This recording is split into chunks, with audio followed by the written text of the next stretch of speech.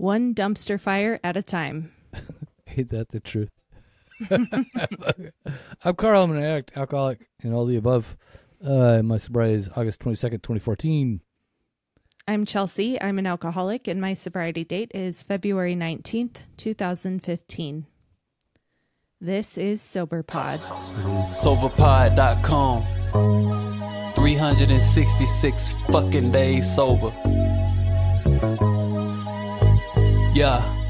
SoberPod, keep it authentic, no facades. If it's real, then you know it's ours. Welcome. SoberPod is a podcast dedicated to the idea that one addict or alcoholic helping another is crucial to building a life in recovery. Join us on this season as we read from our book, 366 fucking days sober. And as always, stay active, stay sober. 366 fucking days sober. Read it. Read it. Wait. What are we doing, Chelsea?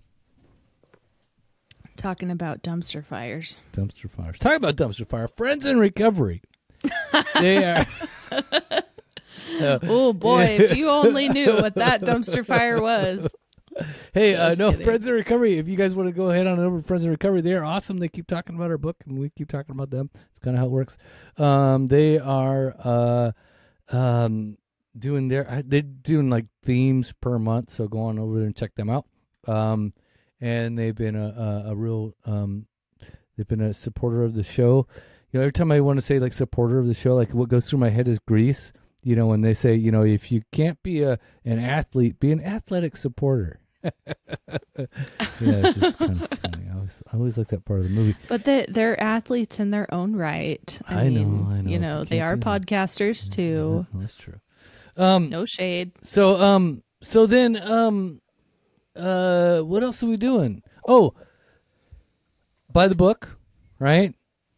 Is that all? Do I need to say anything more? If you buy the book, damn book, people. The book helps us to continue doing what we do.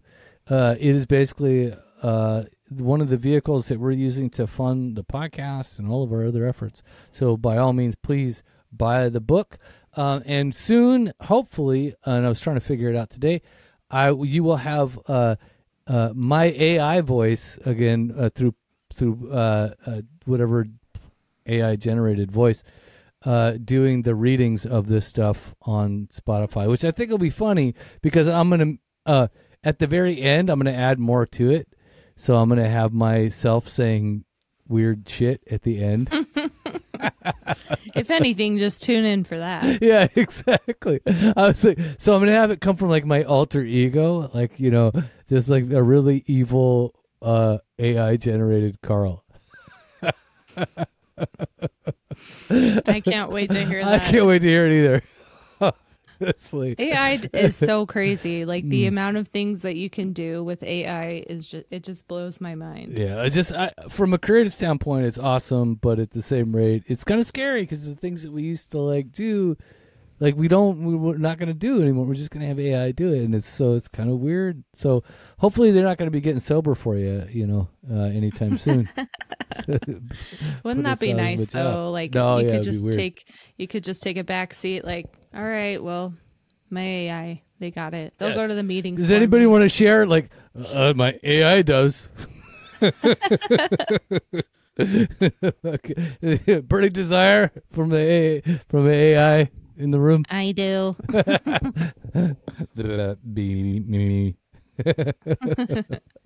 All right, yo. So we're reading the book. We're also if you're new to this podcast, great. You know, subscribe, like, and you know whatever. Stick us up your bunghole.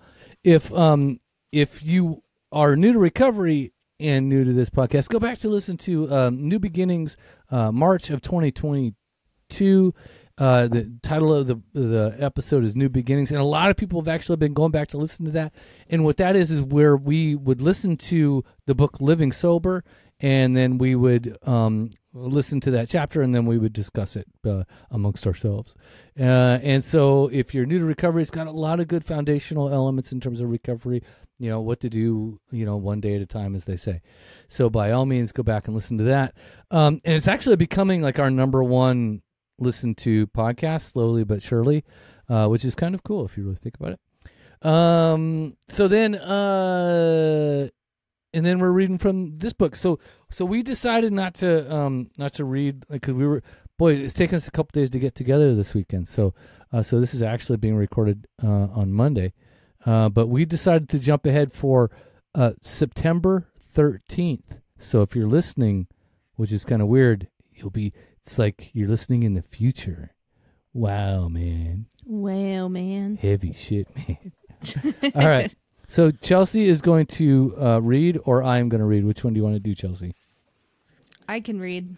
Hopefully I can read. All right. All right. September 13th. When we get sober and feel successful in putting down our most egregious vices, we start taking a hard look at ourselves and think, quote, I can stop the ice cream. I can stop the caffeine. I can certainly stop those harmful cigarettes and all the porn. All that porn. So much porn. Quote, end quote. Well, some of us anyway. It's easy to think that we can approach these things too. And why not? With our recent success at other things, these less harmful things should be easy enough. But don't get too ahead of yourself. According to the American Medical Association, quote, although approximately 30% to 50% of U.S. smokers make a quit attempt in any given year, success rates are low, with only 7.5% managing to succeed, end quote. And the success rate, according to the NIH, for alcohol is around 18% for those who seek treatment. So, with that in mind, let's have a nice dose of reality before we attempt those, quote, other things. Let's put out one dumpster fire out at a time, and let's walk before we run. Reflections. Are you taking on too much? Are you expecting too much from yourself now that you have some sobriety? Daily challenge. Read up on those, quote, other things that are troubling you. You might find some allies in that fight as well. Look at you with that book. You totally had the book and a bookmark and everything. And oh my gosh. It's a pretty book. What can I say? It is a pretty book. I do like the cover. The cover is like, so if you're looking at it, and if you're looking at the cover, kind people, so this is literally like a sunrise, right?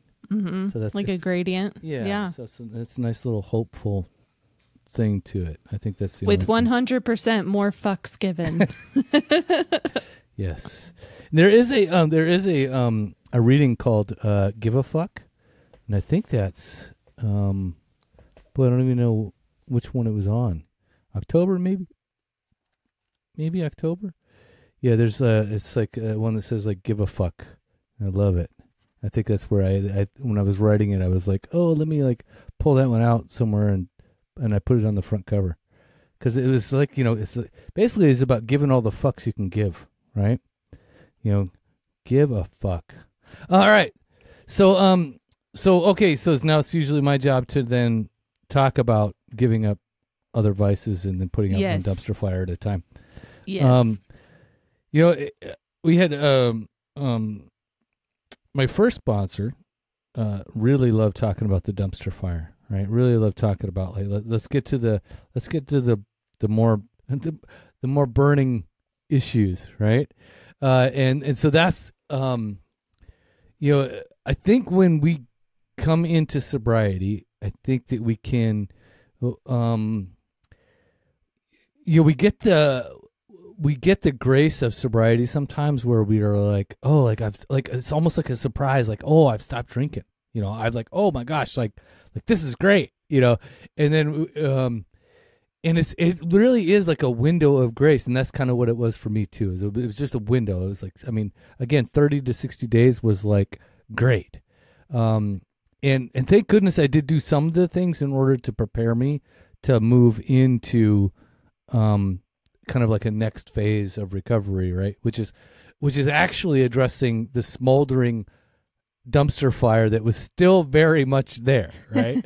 So, because we can fool ourselves, I know I can fool myself, and I did for a long time, that everything was great. And, we talk about it in the big books. It's like, when when the wind stops blowing, like, you come out of the cellar and everything's all right, Ma, nothing's wrong here, right? Like, the tornado's over now, right? And it's like, but it's just so like much still running in the background, like everything about like, all of our more, I guess, defects and all the things that we have. And so one of the things that we do is we try to then go, okay, that's done with when it's really not done with. And then we move on to the next thing, right? Like, so, I'm going to, boy, I need to stop cussing. I need to be this do-gooder. Oh, I need to, I need to show up at work like every day and like, be like fucking, I did that too. I didn't call into work sick for an entire year because I wasn't sick. but I also didn't feel like I was, I was trying to be a do-gooder. You know what I mean? I was trying to do too much, but that's like unhealthy, right? Like my vaping, I totally, I struggled a lot with it, like trying to put it down and early on. And it's like, and I was risking a lot of things that I just was not aware of. Like, again, it was putting more stress where it probably didn't need to be.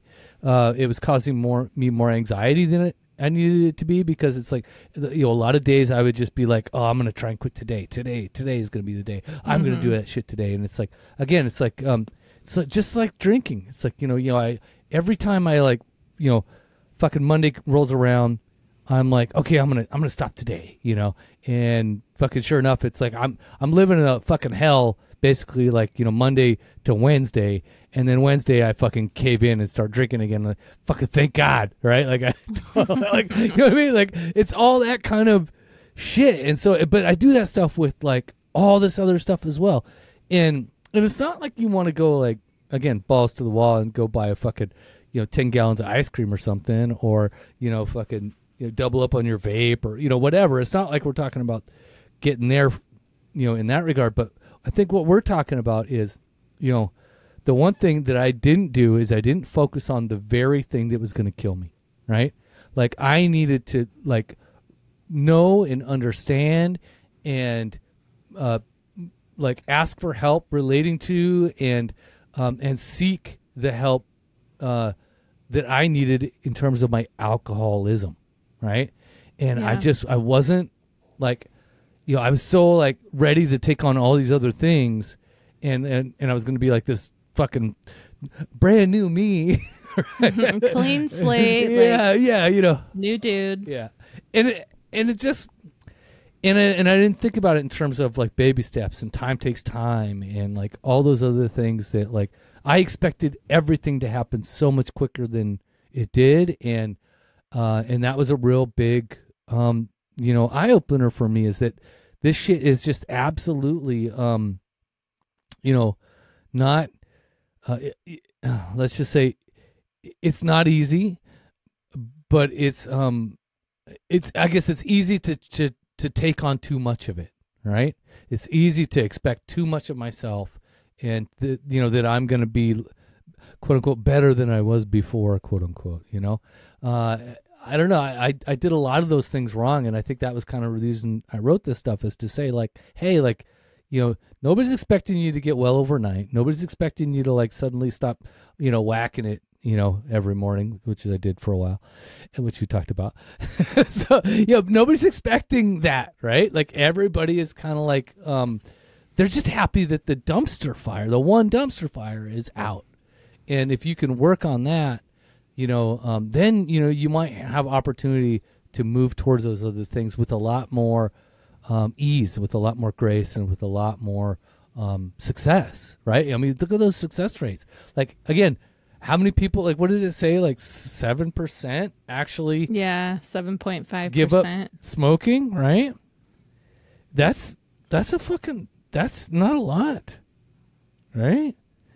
No, and then like 7 people out of 100, like that's the way I like to think of things in terms of like statistics, to just like put a visual in there. Yeah. Like, that's really sad, but So, and then again, 30 to 50% are attempting to quit every year, right? And then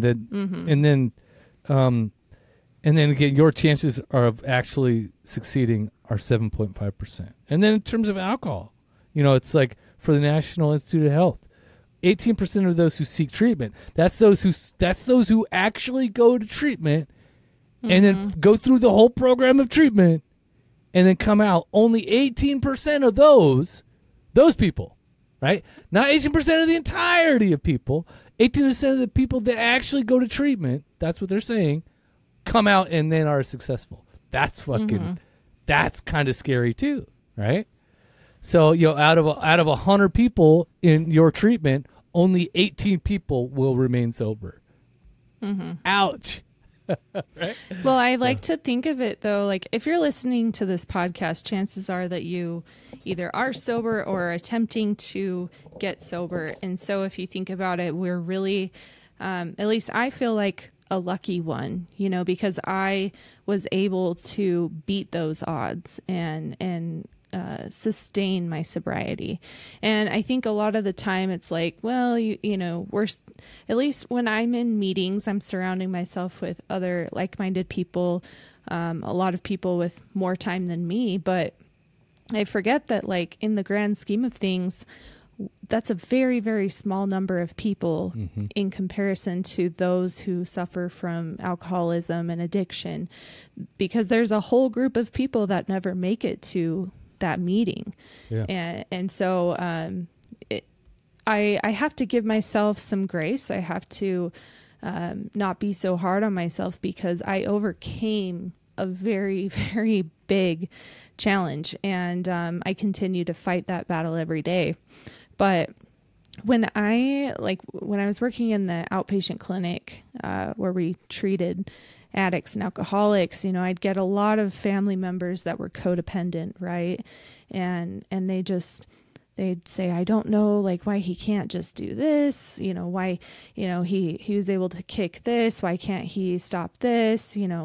A big one would be like, okay, someone stopped using coke or someone stopped using heroin, but they kept using weed, and this is controversial, but my philosophy is focus on the thing that's going to kill you first. The dumpster fire. Yeah, exactly. And that's what I would tell the family members. I would say, that it's highly unlikely that someone's going to die from weed. Like, I think we can work on that, but the main thing is, preventing them from overdosing, or, if they're using heroin or something like that. We kind of want them to get treatment. We want them to get help. And sure, there are things down the road that will also need to be addressed, but, smoking marijuana isn't gonna kill this person right now. So I know some people don't agree with that, but it's kind of like, I have a hard time with the philosophy in AA that, we don't use anything, to supplement. I don't know the exact verbiage, but essentially there are people who are just like, you are sober from every single thing. Like, you don't put anything in your body that's going to alter your mind. And I disagree with that, because there are medications I needed to take in order to get through the initial 2 years of my brain being fucked up. Suboxone or whatever they. Yeah, that's a good example, like medication assisted therapy. And so I know that's controversial in kind of the recovery world, but I was, very against it in the beginning before I got sober, go figure.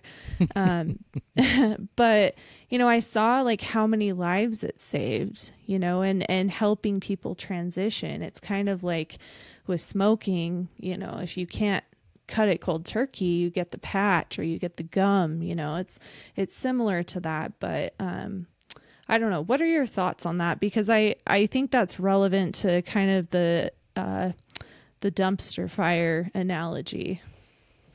Yeah, helping you put out the fire, right? Yeah. Yeah. I think, I think everybody's different, right? I think, again, I was given the grace, that's what I know. But let's not forget, I think alcohol was my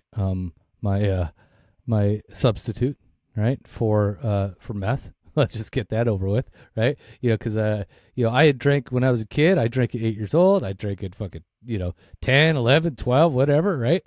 But there's never a day when I got shit faced on a Friday and then woke up and said, I'm gonna start mowing lawns so I can get more of that drink. You know what I mean? I didn't fucking do that. But when it came to meth, I fucking did that one night on a fucking Friday, and that's exactly what I did the next day. I I'm like, I need to mow some lawns to pay for this shit. I need to steal some shit. Then do you feel like the alcohol was a more socially acceptable option, especially as an adult? and as an adult, and that's the other thing. So I said to myself, you know what, as long as I don't do meth again, I'm okay. Right.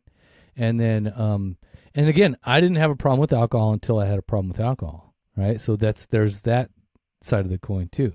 Is I pick back up at 25, knowing full well that, and then people talk about it all the time. It's like, that my weed bone is connected to, my cocaine bone, my cocaine bone is connected to my whatever heroin bone. And that, I believe for me, it was true, but that took a long time. Right. So, because, I picked up at, whatever, 25 years old, and within I want to say, 6 months of it, I had meth in my possession again, right? I didn't, it took me about a month to kind of go nah, it's just fucking scaring the shit out of me. I need to put that away again, and then just go back to drinking, right? So, but if you're talking about assisted treatment in order to be supervised by a professional, to be assisted medically, anything that works for that person in order to make that happen. But there should be a plan in place. I don't feel like just putting a fucking patient on medication and saying, here you go, and this is going to be the rest of your life. No, there needs to be a plan, not only that getting on it and how long how long or when to evaluate, when we can go off it. What is, and then what do you need to do now that you're on it? What do you need to do in order to prepare to go off of it at some point? How much smolder is going on in that dumpster fire that we need to address, whatever those things are, and that's what I think that those things are, really. It's so in terms of, whether it be, antidepressants, or, whether it be stuff like Suboxone, whatever, all those things are kind of geared to get you to a place where you can then deal with the other things that maybe you couldn't deal with, when you were using and or totally not using. And so now you're at a spot where you can do that. Again, assisted, supervised, and with a plan. That's my personal opinion on that stuff, right? So, and again, talking to your doctor, not just fucking talking to your aunt, or and getting her fucking dope, so you can not her dope, but getting her whatever, her pills, her anxiety meds, I'll give you whatever. Fucking no, that's not how that works. This shit, and again, as prescribed, or when you read the bottle and it literally says, take as needed, right?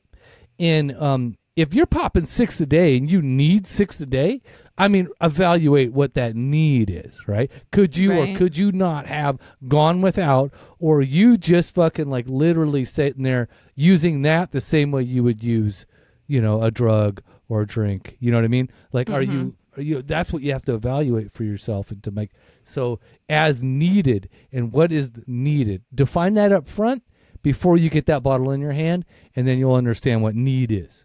Right. So and it's important to take a look at it if you can't moderate there. If you can't take it as prescribed, if you find yourself itching to take the next one, or running out early, that's something you got to look at. But I fully agree with you, Carl, with being under the supervision of a professional. And maybe that part of that's because I've worked in healthcare for so long, and I see what happens when someone is supervised versus when they're self-medicating. And even myself, I'm getting close to 9 years sober, and this year I got off one of my medications. I got off I was taking Klonopin for many years for my anxiety, and over the last like 2 years or so, I started tapering down, taking less and less of it. And then finally this year I was able to completely stop. And it was just like, wow, like it's been a long time, but you know what? It's something I've worked towards because I don't want to be on it if I don't need it. And, but then, on the flip side, for me, like, I know that I am fucking crazy without my antidepressants, like, and that's just something I've come to accept that I will need to be on for the rest of my life. But everyone is so, like, their care is so individualized that, like, what works for me won't necessarily work for you. And, some people do believe that the only way to get sober is to be completely off everything. And if that works for them, that's great. But for me, like, I needed to focus on first getting sober from alcohol. And then I needed to make sure that I was stable enough to stay off of alcohol, which for me required the help of some medication and therapy and all that good shit. But, after so long, I needed to address like the benzo, the clonazepam, because that's, kind of been a crutch for me as well. And, it had been so long that I had been without alcohol. It's like, okay, now we need to focus on this. Maybe it wasn't a dumpster fire, but it was definitely something that was more of a habit than just like necessary anymore. And that's what I mean? It's a really good example about like how those things that we like, at one point we really like, because there's times I call my doctor and I'm like, oh, I'm in so much fucking pain, right? My fucking neck or my back or whatever. And then it's like, and he throws like a gabapentin at me, right? And so, then I was doing like 300 milligrams of gabapentin or something like that. And then, and then fucking more and more so, it's like I go on and and, and I'm running into depression and I'm running into all these other things that, exaggerate that pain. And so then, of course, then he's throwing more at me. And I'm like, I'm like, really? Am I upgrading this? I'm doing so, okay, 600? Okay. And so, and then you find yourself like, so when I went into the hospital in 2020 with my lung stuff, they were like they fucking after I got off, out of surgery, they're like setting up your new medications, right? And they're like, no, you can't have that 900 milligrams of fucking gabapentin. I'm like, what do you mean? That's what my doctor prescribed. Like, who's your doctor? Because they want to fucking go like give them. They're like, nah, we're not doing that. Yeah, we're not doing that. So that was the other thing is, it probably wasn't even benefiting me, but yet there I was just doing it, and you do it out of habit, right? And then for me, it was like, as a really good example, it's like I saw like, hey, I wasn't that bad going down for that gabapentin, right? I'm like, okay, so I ended up doing, when I got out of the hospital, 300 milligrams back to 300, and then I just stopped taking it because I was like, you know what, like, do I really need it? Like, I mean, yeah, some of the pain that I had is still there, but is it really as accentuated as it was? And I'm like, no, it really isn't. And I started doing these like other little exercises for my neck and stuff, and that actually alleviated a lot of the shoulder pain and neck pain that I was having. So there you go, right? So, but again, I didn't, I had to take the steps necessary. I also had to do the treatment, the physical treatment of doing neck traction and all this other stuff, and then I was able to like reduce the medication. Again, and I saw that as something that was possible. And yeah, I mean, it's not the dumpster fire, right?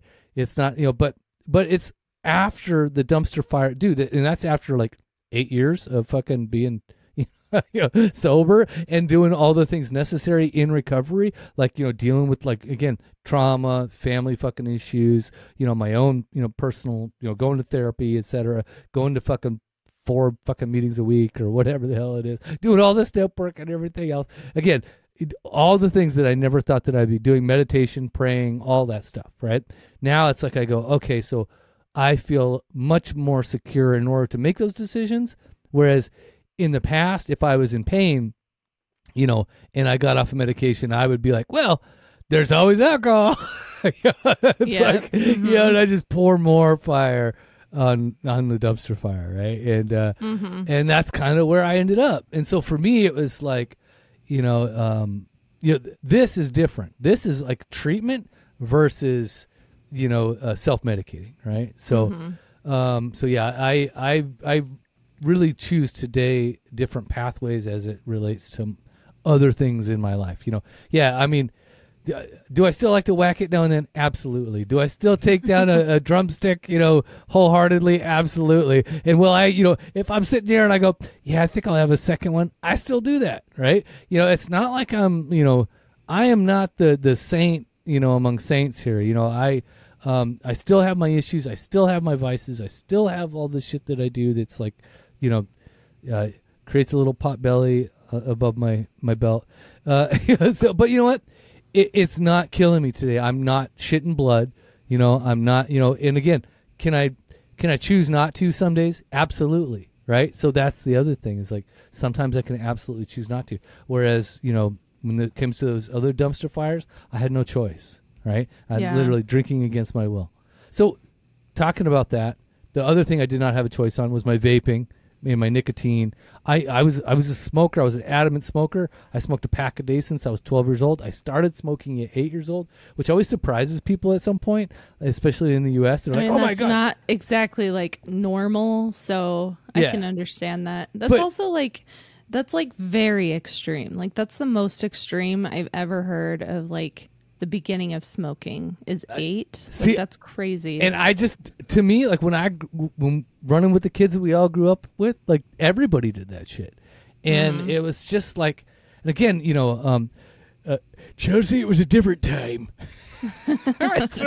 so no, but again, I fucking love smoking. I was a smoker, right? And I'm still a smoker. I just don't smoke, right? That's just kind of how that works. So when everybody's out there like gathering around the ashtray in the, I guess in the Midwest in the cold, and in the in California in like dirty parking lot, I still gather there, right? Like I'm like, because these are my people. Like they're smokers, I'm smoker, right? I just for whatever reason, I still see myself as a smoker. So that was a hard thing for me. That was something that I felt was another dumpster fire for me because, I never knew it, by the way. 5 years after, quitting smoking, vaping, that's when I had my lung issues. 5 years, right? So, but I don't know, maybe I instinctively knew it somehow. Maybe I always kind of felt like that was going to be part of it. But for me, like that was something I wanted to do for me and like something I really felt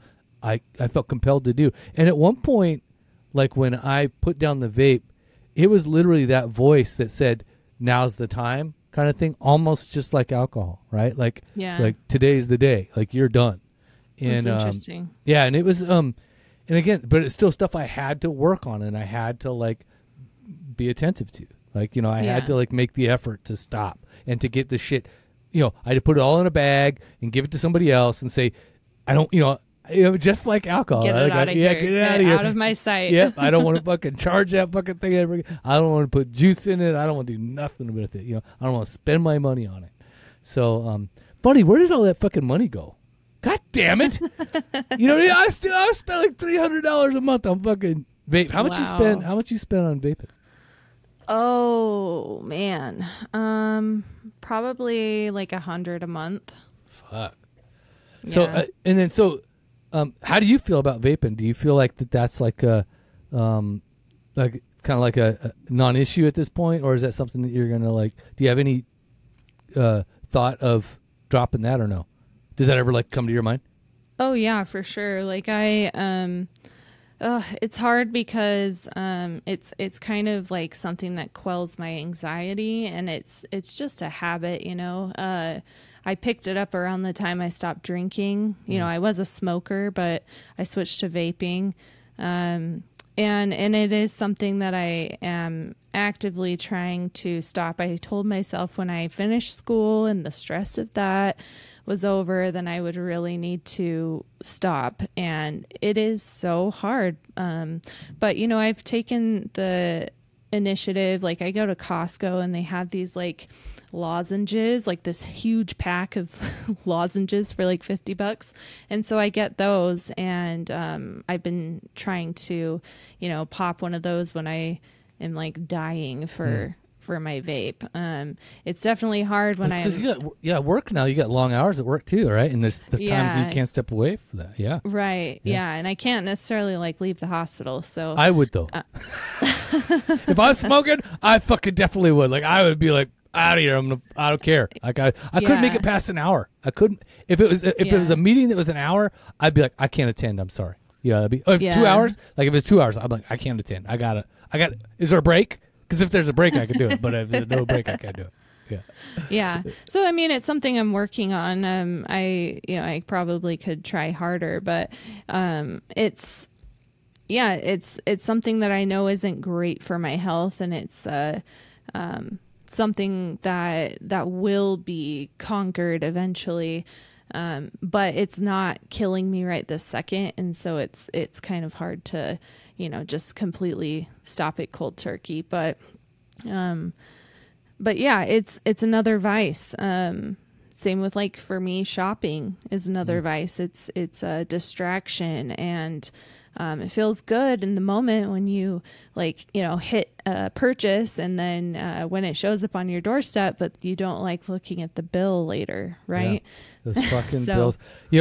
So my new sponsor has got me doing finances and shit. He's got me all like getting into it. Finances. Right? Wow. My own finances. And so he's really encouraged me to like start to look at those things and to try and get more involved and to be a part of it. And it's scary. Like it's scary, like, because again, it's with my wife and myself, and anytime money and romance get involved, it's like just never fucking goes well. Marriages and money and just all this shit. So that can be its own issue too, right? Because it's living in that same purchase, condition, and the next thing you know, it's like and then I as a in recovery, it's something that you got to look at too, right? Like, is this spending like a problem for me, or is it a problem for my wife? It's like, you know what I mean? These are the things you kind of got to go, oh shit, like, do we got problems here? So yeah, I think that's one of the things that, recovery does, is it helps you to start look at those things a little bit more, through the lens of recovery. So yeah, I think that's kind of the beauty of this stuff, right? You really look at it and you go, all right, so is shopping a problem for me? Is it a dumpster fire problem, or is it just something that I can manage, right? Is it something that, I got to deal with? Again, is it, is my emotional state so far beyond that, like, I need, assistance until I can deal with it?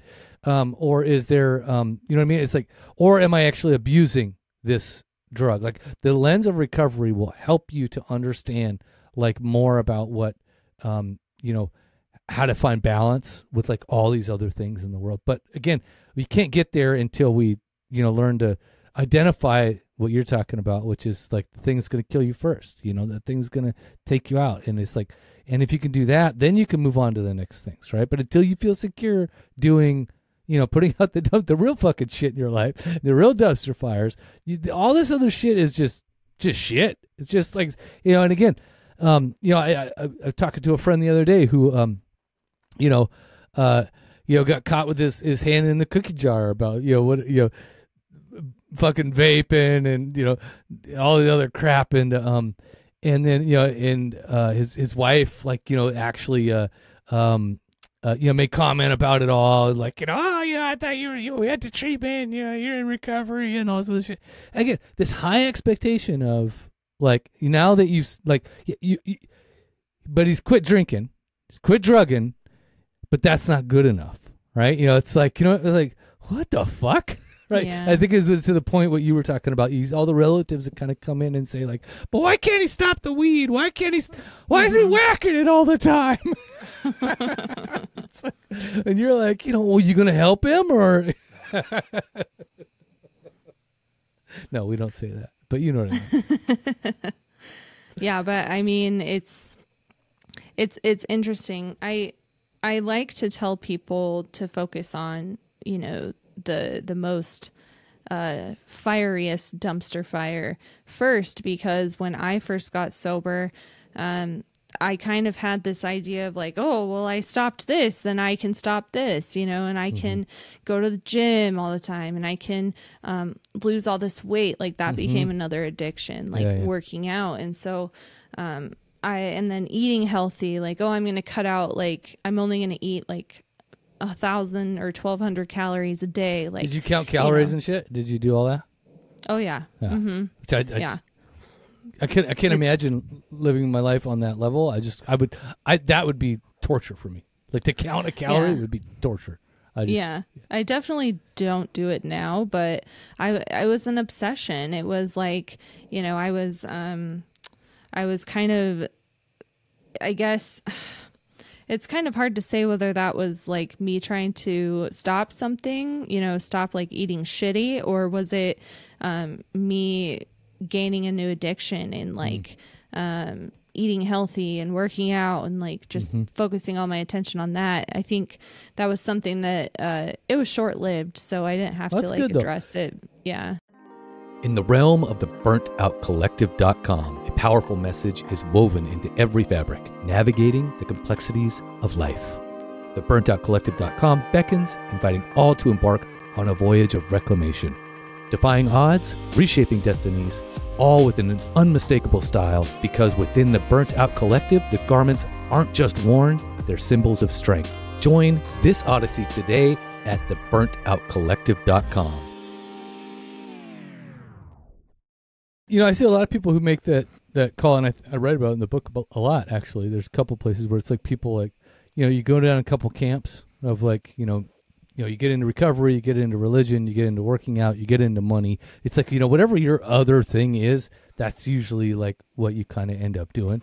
And and it's so when you say it's short-lived, that's a good thing, right? But again, at the same rate, I think a lot of us always make the attempt, and I think, I, in my own recovery, I made the attempt at one point too, that was my work, right? It was a big part of it. And when I went to, I'm going to get a freelance client, I'm going to get more money, and and then my wife said, like, look, like, this is going to go two ways. Like, one, you're going to get the work, and you're going to then, it's going to go bad, and if it goes bad, you'll drink, right? Or you'll get the work, and it's going to go great. And then if it goes really great, you're going to drink. It's like my own wife, who like fucking totally not, I'm like 3 months into recovery, and she's like kind of giving me that big warning of like, there's your other thing, Carl, right? And like, watch out for it, and so it really did help me. So that's why I went and put out the big dumpster fire first, and then the work stuff, I worked towards more balance with that stuff. And I spent a lot of time focusing on like what that was for me. Like, because that's the shit that would, again, it's not the immediate killer, but boy, the stress is there for that. And, who knows, Monday mornings, and heart attack rates, I'm sure I was a much better candidate than I am today. Yeah, for sure. All right, Chelsea. So what do we tell these kind fucking reprobates? What do we say to them all? I say deuces. And I say, stop whacking it, Aaron. You motherfucker. Aaron, you do you, boo. You fucking whacking it all day long. Oh, Aaron, stop it. Stop it. Get out of that. Okay. All right.